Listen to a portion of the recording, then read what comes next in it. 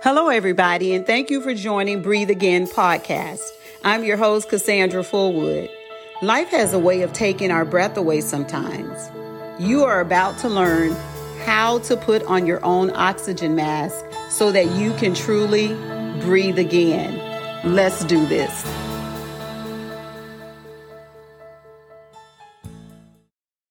Today's topic: divorce doesn't have to be the death of you. Disclaimer: the information shared is not a one-size-fits-all. There are so many variables involved and that aren't the same in every marriage. So keep in mind that some items shared will apply to all and others to none, and then still others to most. By the way, that one-size-fits-all, we know that's not true even with clothing, right? Let's get into this. Divorce can be like experiencing death, except there's no burial. It's different for everyone.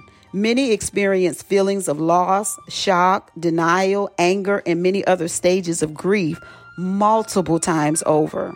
Divorce can be downright debilitating and excruciating, emotionally, mentally, physically, and financially. It typically is not a cakewalk. Divorce rends the hearts of children, regardless of their ages, which includes adult children. Divorce rips the hearts of extended family members and friends.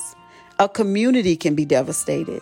The ramifications of divorce can linger for years within a family.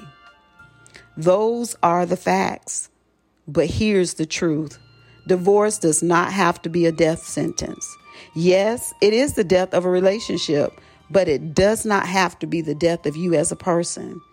You were never meant to be defined or confined by a thing, a title, your marriage, or a person, your husband or wife. Entering the covenant of marriage can be one of the most enjoyable and fulfilling relationships. I believe that begins with you loving yourself and being whole. I believe it is necessary that you do not look for anyone outside of God to define or to complete you.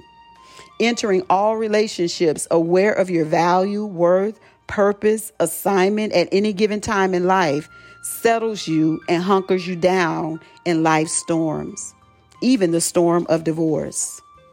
This is important because you are you everywhere you show up.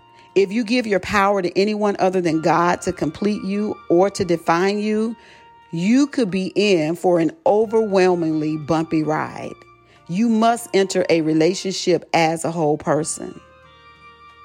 Have you heard people say they don't believe in divorce?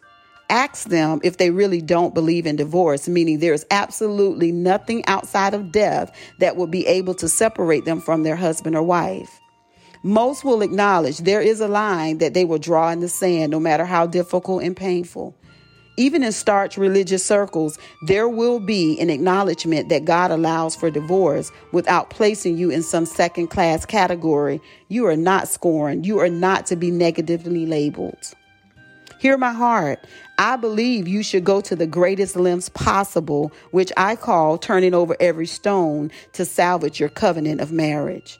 Doing so allows you to walk away without any what ifs, should-haves, could-haves, would-haves, no regrets. Pain, most likely, but no regrets.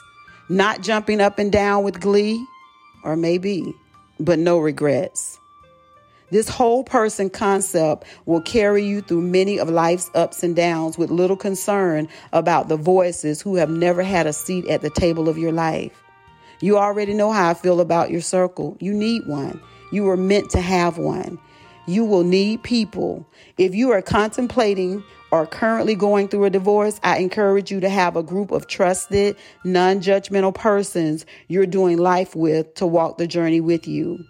They may be merely listening ears, shoulders to cry on, souls who can handle your time of pain and days of venting.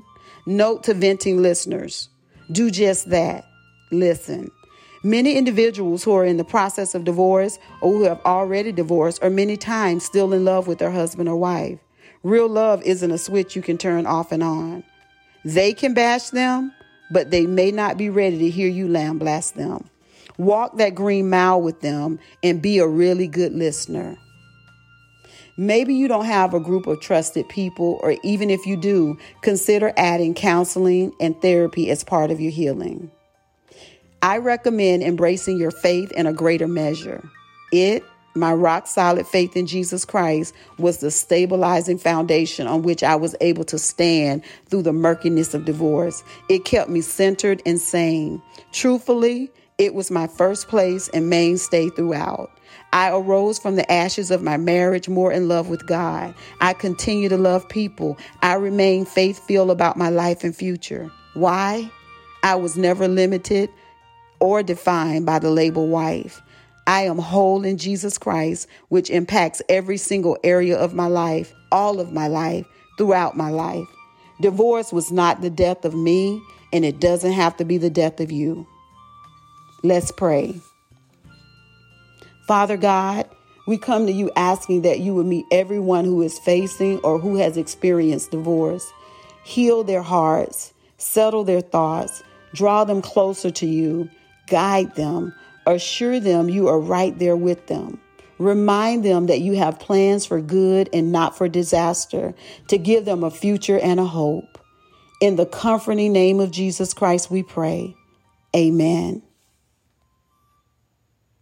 Until next time, put to use the practical nuggets you gleaned today to breathe again. And remember to put Jesus Christ center stage. He is the game changer. Thank you for listening.